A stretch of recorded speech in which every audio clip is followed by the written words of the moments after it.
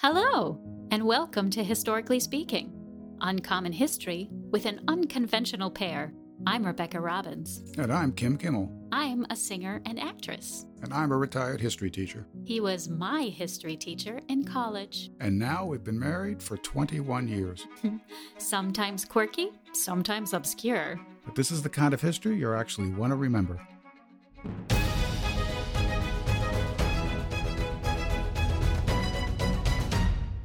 Hello, and welcome to episode 11 of Historically Speaking podcast. This is our last episode of 2020. That's kind of exciting. So the topic today is unexplained historical events. And there's a lot of unexplained historical events. But we picked, 4 or 5? I think we picked 5. 5. Yeah. Hopefully we'll get all through, through them all. Hopefully we will. Yes. That's the plan anyway. Well then, there's no time like the present. Who are we starting out with? We're starting with something very famous, the Hindenburg disaster. Oh yeah. Yes. I think a lot of people have heard of that. Yes. The Zeppelin, the airship, the Hindenburg, on May 6th, 1937, in Ocean County, New Jersey, at Lakehurst, New Jersey, when docking, exploded into flames. And let's start at the beginning. Mm-hmm. What is a Zeppelin? Where was it built? A Zeppelin, Where did it come from? A Zeppelin is an airship inflated either with hydrogen, which is flammable, or helium, which is not. This had hydrogen in it. They go back to the World War I period. Oh wow, all the way to World War I? Yeah, there were Zeppelins that were flowing. Were they like mini Zeppelins or something? Well, I don't know how many, but I mean like small ones. Oh, Because aren't they humongous? Well, the Hindenburg was the largest Zeppelin ever built. Ever? Oh, kind of like the Titanic of Zeppelins.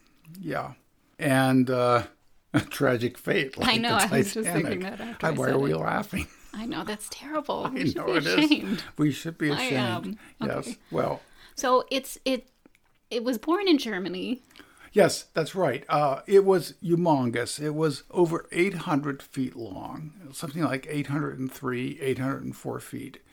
Just to put this in perspective to our listeners, a 747 is 250 feet long or thereabouts. This was over 800 feet long. So it was 3 times the length of a 747. Now, the Hindenburg was constructed in 1936. It took many flights, many over Germany and over continental Europe. Oh, so this wasn't the first flight? Oh, no. In fact, earlier in March of 37, it had taken a transatlantic flight from Germany to Brazil and back. It took something like 10 transatlantic flights over its entire So history. it could cross the Atlantic without stopping? Yeah. And That's it could cruise at around something like 78 miles an hour. Wow. Yeah, it could reach a top speed of 84, 85 miles an hour. And this was luxury traveling? Oh, it definitely was luxury traveling. I mean, a one-way ticket was $400-some. Wow, we're talking back in the 1930s. Ah, that's right. I mean, it was hugely expensive to travel on the Hindenburg. But the prestige. Oh, being the able prestige. to say to your friends, "Ooh, I'm taking a trip on the Hindenburg." Yeah, all about keeping up with the Joneses and the Smiths. And, wow. So who was on this particular voyage? Do we know? Well, there were 97 people or something like that. About 22 or more were crewmen. They were coming to New Jersey to pick up passengers. Many of them headed to London for the coronation of George VI. Oh, so they were coming from Germany to pick up passengers Yes. to take back to London. Mm-hmm. And the Hindenburg, previous to its explosion in New Jersey, had passed over Manhattan. There's a very famous picture of that just hours before its demise. And it had on its tail fins the Nazi swastika. But in the early 1930s, Mm-hmm. what year is this exactly? 37. So does that symbol have the connotation that it grows to have? Well, not quite, but it was pretty nefarious nonetheless by 1937. So people knew if they saw that symbol, it was not necessarily a good thing. Well, some thought it was a good thing. I think they were wrong. Others thought it was a good thing, but this is before World War II by some 2.5 years. Okay. So it was to dock at Lakehurst, New Jersey, in Ocean County, New Jersey, and it was around 7 p.m. It had been delayed by 4, 5, 6 hours because of thunderstorms and lightning and such. And so the captain of the Hindenburg, Max Pruss, had flown other places off the coast of New Jersey, over New York. Just to buy time to avoid the Yeah, storms. just to buy time. Finally, they were allowed to land around 7 p.m. on May 6th of 1937. And everything seemed to be normal. And then all of a sudden... So the ground crew could see it at this point. Yes. Yeah, everyone could see it. Actually, if they hadn't been delayed by lightning and other kinds of weather, they were supposed to land about 4, 5, 6 hours earlier so that people there on the ground could tour the facilities, which had extensive lounges that had all kinds of benefits, beautiful little places you could sleep and such. It really was a luxury. That's why it cost $400. Something like $720 around the way. So it's landing. Herbert Morrison, the radio announcer, Who's on the ground? He's on the ground. He's watching this landing, and all of a sudden, it just bursts into flame. I mean, it consumed the Hindenburg. There's a debate as to whether it was 28 seconds, 32 seconds, 35 seconds. Oh, yeah, it was within a minute. And, of course, one of the most famous lines in radio history, "Oh, the Humanity," right, by Herbert Morrison. It wasn't a live broadcast. It was supposed to be broadcast the next day. They actually got it out and broadcasted it later that evening. But it was a disaster. But people survived. About 2/3 survived. Out of 97, 35 were killed. Although of those who survived, many were very badly burned. Oh, I can just imagine. Including the commander, Max Pruss, who heroically tried to save many individuals. He survived, but he was badly burned. What do you do? You're in the air. I mean, do you push the people off? Do you say jump? Well, some jumped from a certain height. There were broken bones. There were many burns. I'm surprised that as many people survived as did. Especially if it went up as quickly as it did. And there had been 2 previous airship disasters, one in 1930, one in 1933, with a British and American airship, a Zeppelin, that had actually cost more lives. So this didn't cost the most. Do we know what caused those accidents? I don't think so, no. Okay. I think there's a multiplicity of possible causes. Sort of the same with the Hindenburg. Well, yeah. I mean, the 2 main hypotheses about what caused it is either sabotage, okay, or some kind of static electric spark that ignited the hydrogen. There are other explanations given, electricity established by all kinds of lightning, motor failure. But static electricity and sabotage are the 2 chief possibilities, it seems. I see. And to this day, we don't know for certain what caused it. It seems like with all the technology that we have these days, that we'd be able to figure this out. Nope. Okay, that answers that. Do we know what happened to the wreckage? Did it go back to Germany? It was. There wasn't anything left. It was completely incinerated.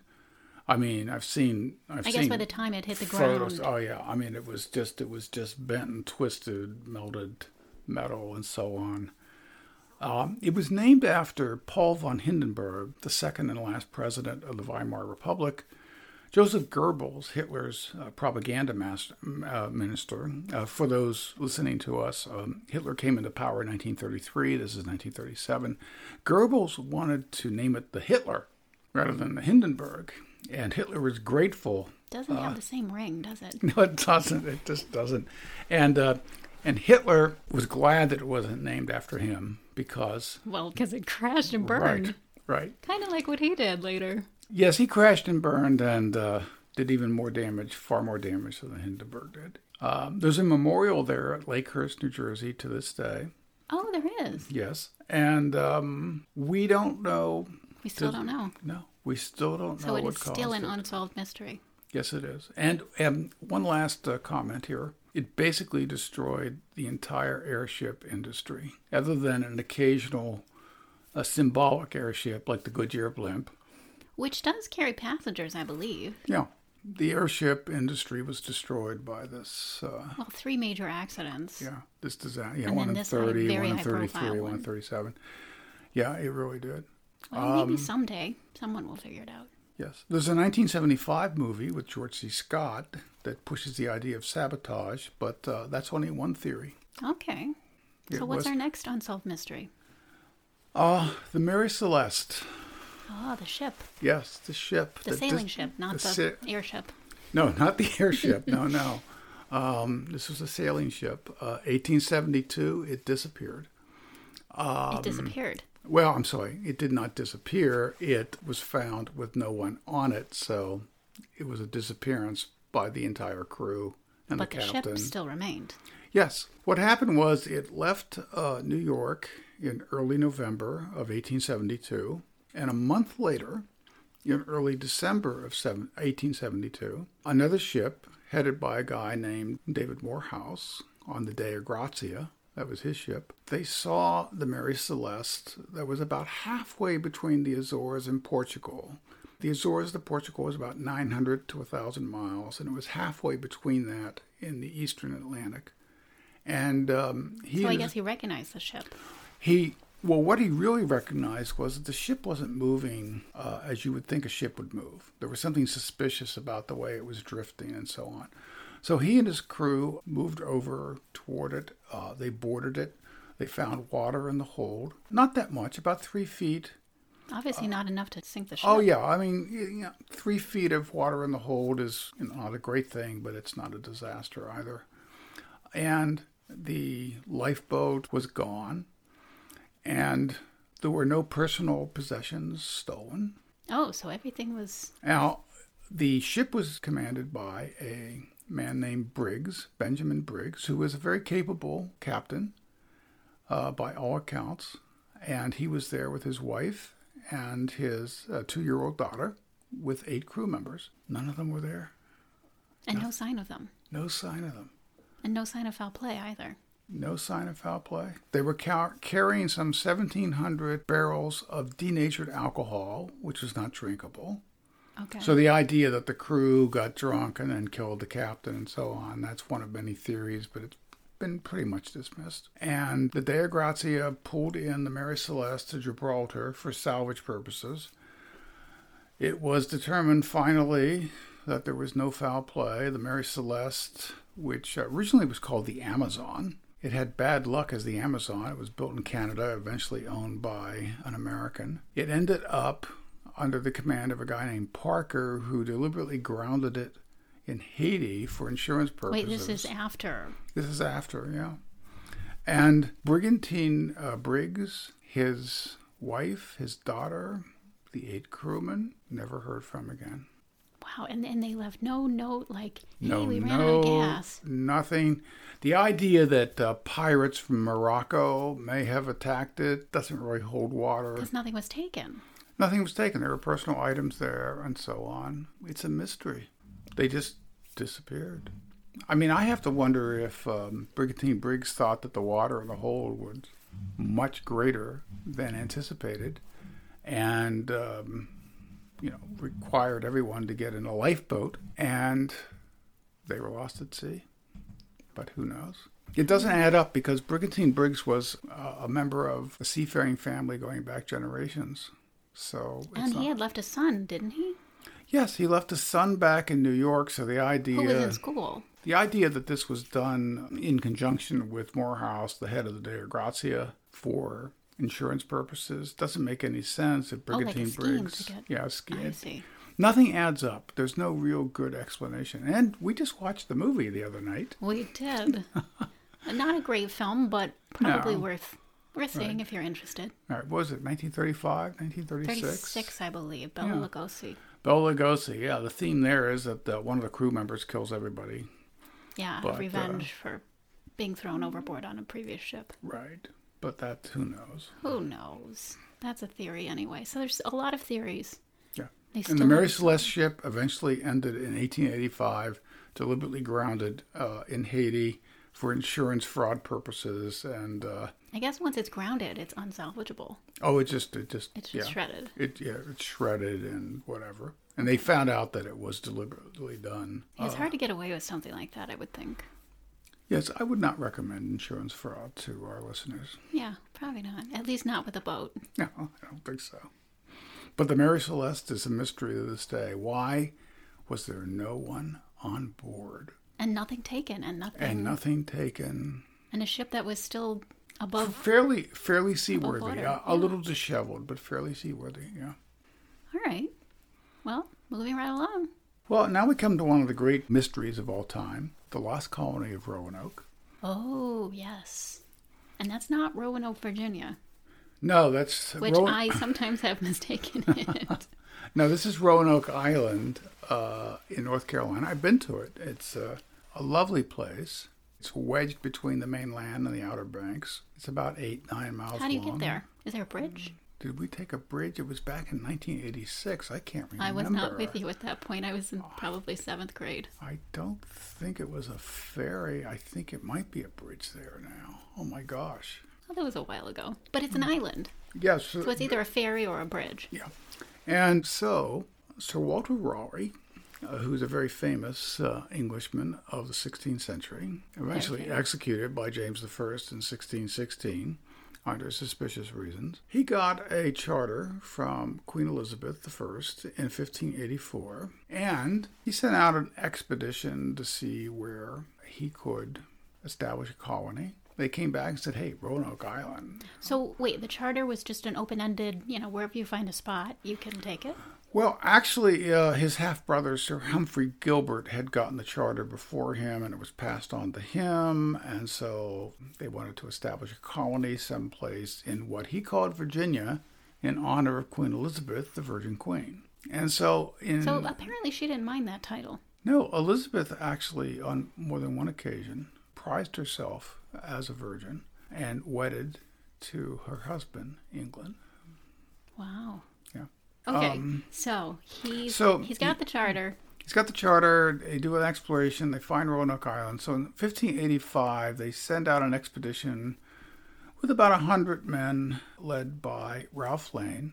And they established themselves on Roanoke Island. By 1586, things weren't going well. Sir Francis Drake, one of the great seafarers of all time, had just been coming back from raiding Spanish galleys again and stopped off at Roanoke Island, and Ralph Lane and his dispirited associates decided to take ship with Drake and go back to England.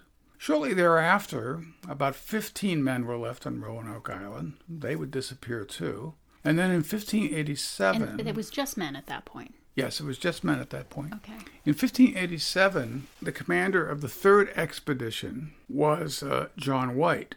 And John White, in 1587, with about 115 to 125 people, this time including women and children, established themselves in Roanoke Island. Now, I don't understand why they would go to the same place where twice before people have just disappeared without a trace. Well, Ralph Lane didn't disappear without a trace. They had a difficult time. They went back on Drake's ship. Then 15 men did disappear, but they weren't sure.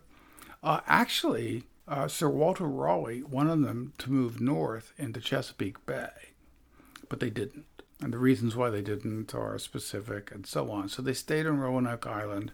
They're like, we're going to make this work. We're going to make this work. And John White saw his granddaughter, Virginia Dare, born on Roanoke Island and baptized the first English person. So we have 3 generations on there. Yeah. And he left his family there to go back and get supplies. The grandfather. Yeah, John White. And went back to England, but he couldn't come back right away because at this time in English history and European history, the English and the Spanish were at loggerheads. In 1588 is the episode of the Spanish Armada. Oh, so it's not safe to cross the It's sea. not safe to cross, and so he was delayed for 3 years for one reason or another. 3 years. And he actually ends up back on Roanoke Island on the 3rd anniversary of his granddaughter's birth, August 18th, 1590. Wow, that's coincidental. Yeah, and there's no one there. All he found was on a tree the word Croa, C-R-O-A, and then on a fence post of the fort, Croatoan. Croatoan was a name for the island of what is now Hatteras, where Cape Hatteras is. A name used by the Native Americans. That's right. Okay. By the Algonquin okay. Indians. And we don't know what happened. So what was the state of the settlement? I mean, was it Well, disheveled? the palisade was still intact. The cabins were basically deconstructed. It was pretty much dishevelment all around. There was this clue, Croatoan, on a fence post. There wasn't much there. So it had either been carried away or... Destroyed, or both. And they don't know what happened. They don't know if these colonists moved further north. They don't know if I would they... have thought they would have left a note.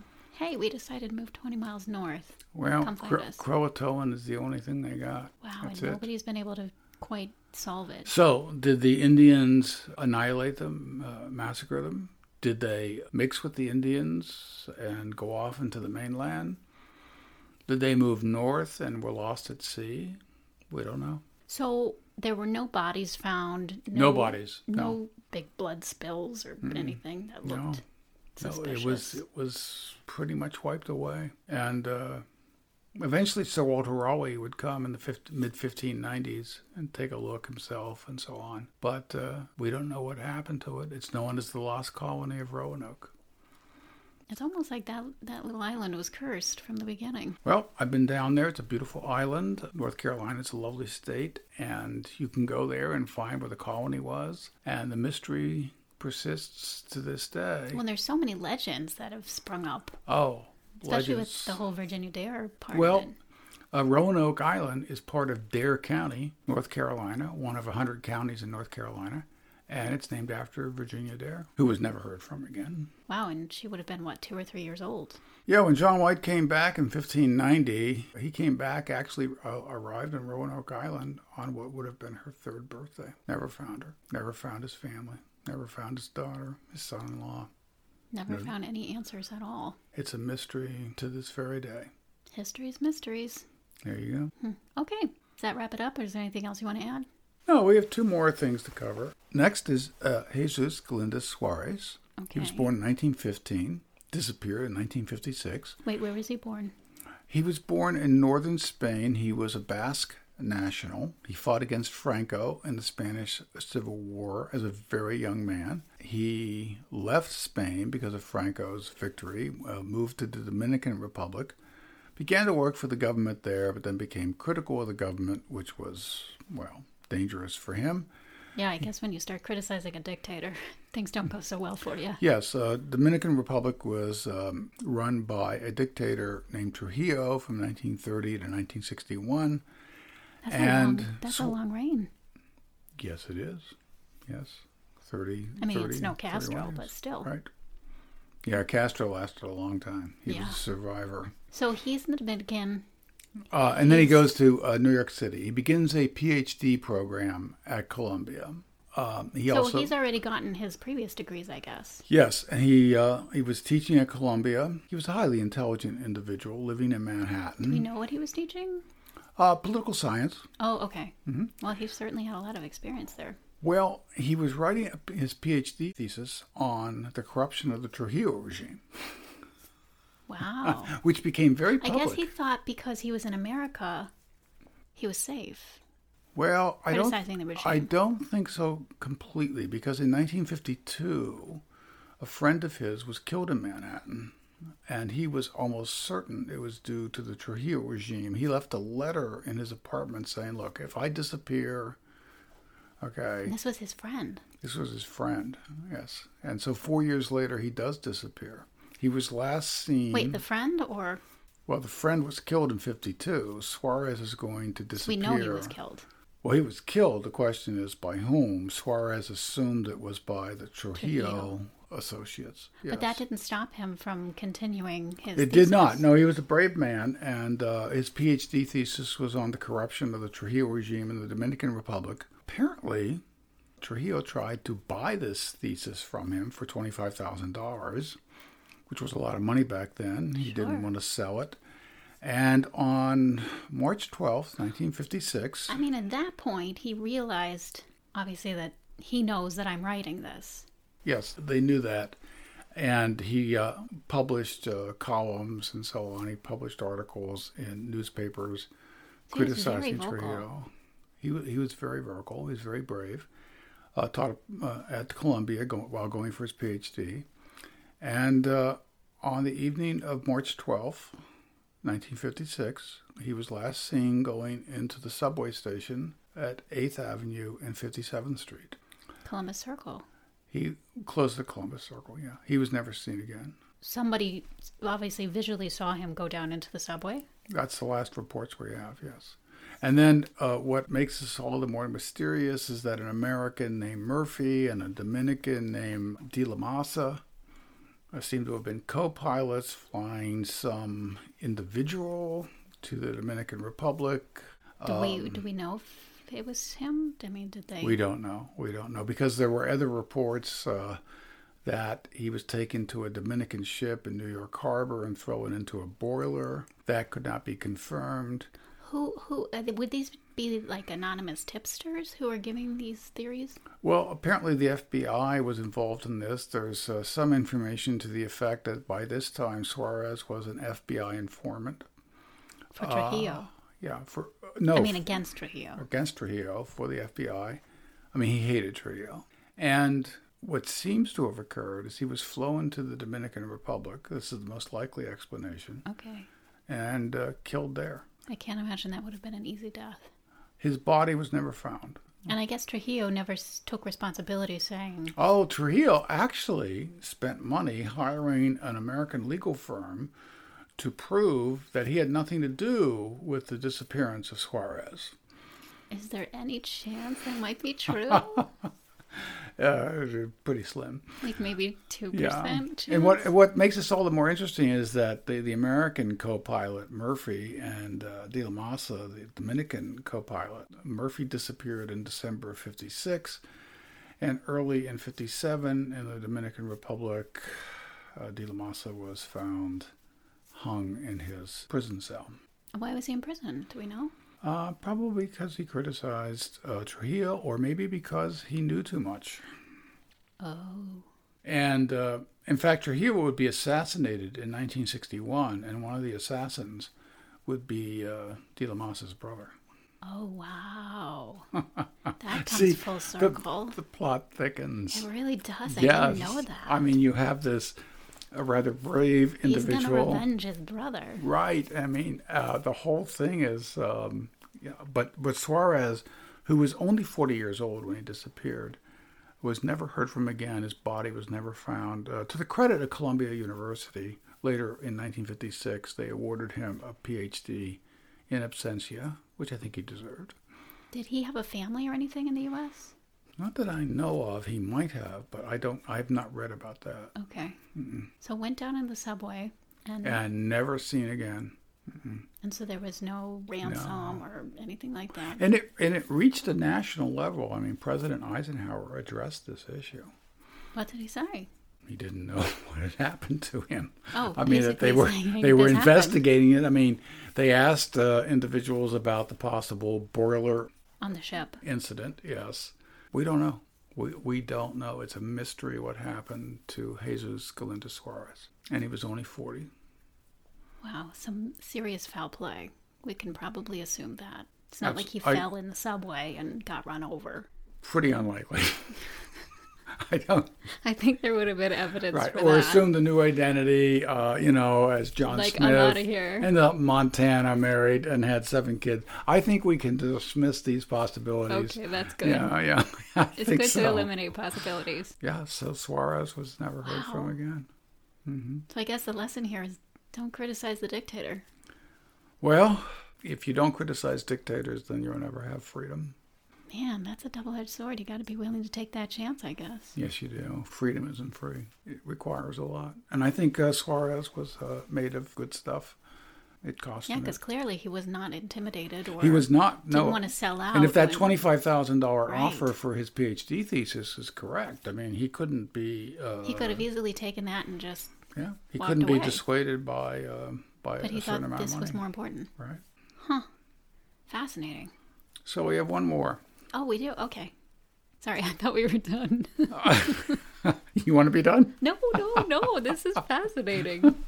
Okay. Okay, we're going back a long time, close to 2,000 years. This is the famous disappearance of the Roman Ninth Legion, which has led to all kinds of explanations and theories and films. There's a film made in 2011 called The Eagle, which is actually a pretty good film. I recommend it. We'll put it in the notes. Roman legions. Okay, Where- how many people are in a legion? A lot, right? Theoretically, 6,000, but there's 60 centuries, each one 100 men.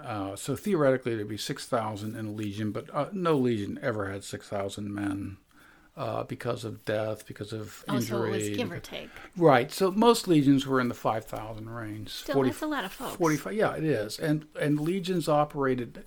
It's important for our listeners to understand that being in a particular legion carried with it a great deal of pride. And the emblem of the legion was the eagle. Of all the legions, or this one in particular? Every legion. Right. Was everybody had an eagle? Yeah. They also had their banners and their flags. And for military men, they will know how important that is. For civilians. That'd be like the Marines logo or something. Right. And the standards, etc. You find this in the American Civil War, etc. You don't leave your standards, your banners, your flags behind. And the Legion, we don't know exactly when it was created. It seems to have been in existence as early as 90 BC in the time of Marius. Caesar may have commanded the Ninth Legion, Pompey too. But somehow they end up outside of Rome.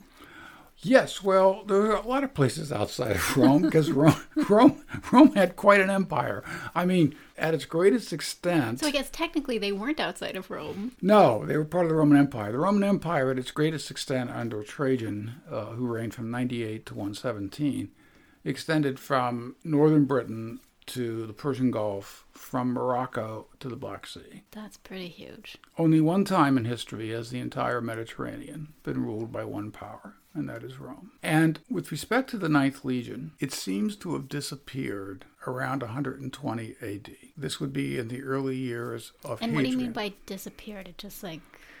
It just... There's no more records? There's no more records. It just kind of vanishes, etc. So we have records of their movements up until this point. Yes, somewhere between 108 and 120 AD, but after 120 AD, there's it's just like it's gone.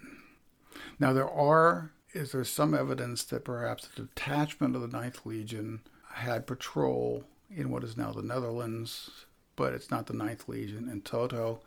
The great 19th century German historian of ancient Rome, Theodor Mommsen, who died in 1903, he hypothesized, and I think he's most likely correct, although there's no certainty here, that this legion went into what is now Scotland to go after the native people there, like the Picts, and was destroyed. Oh, the whole legion. Annihilated. By the Picts? We know that part of it was decimated in the 1st century with the revolt by Boudica in the 60s, but it still remained intact. But after 120, there's really no record of it.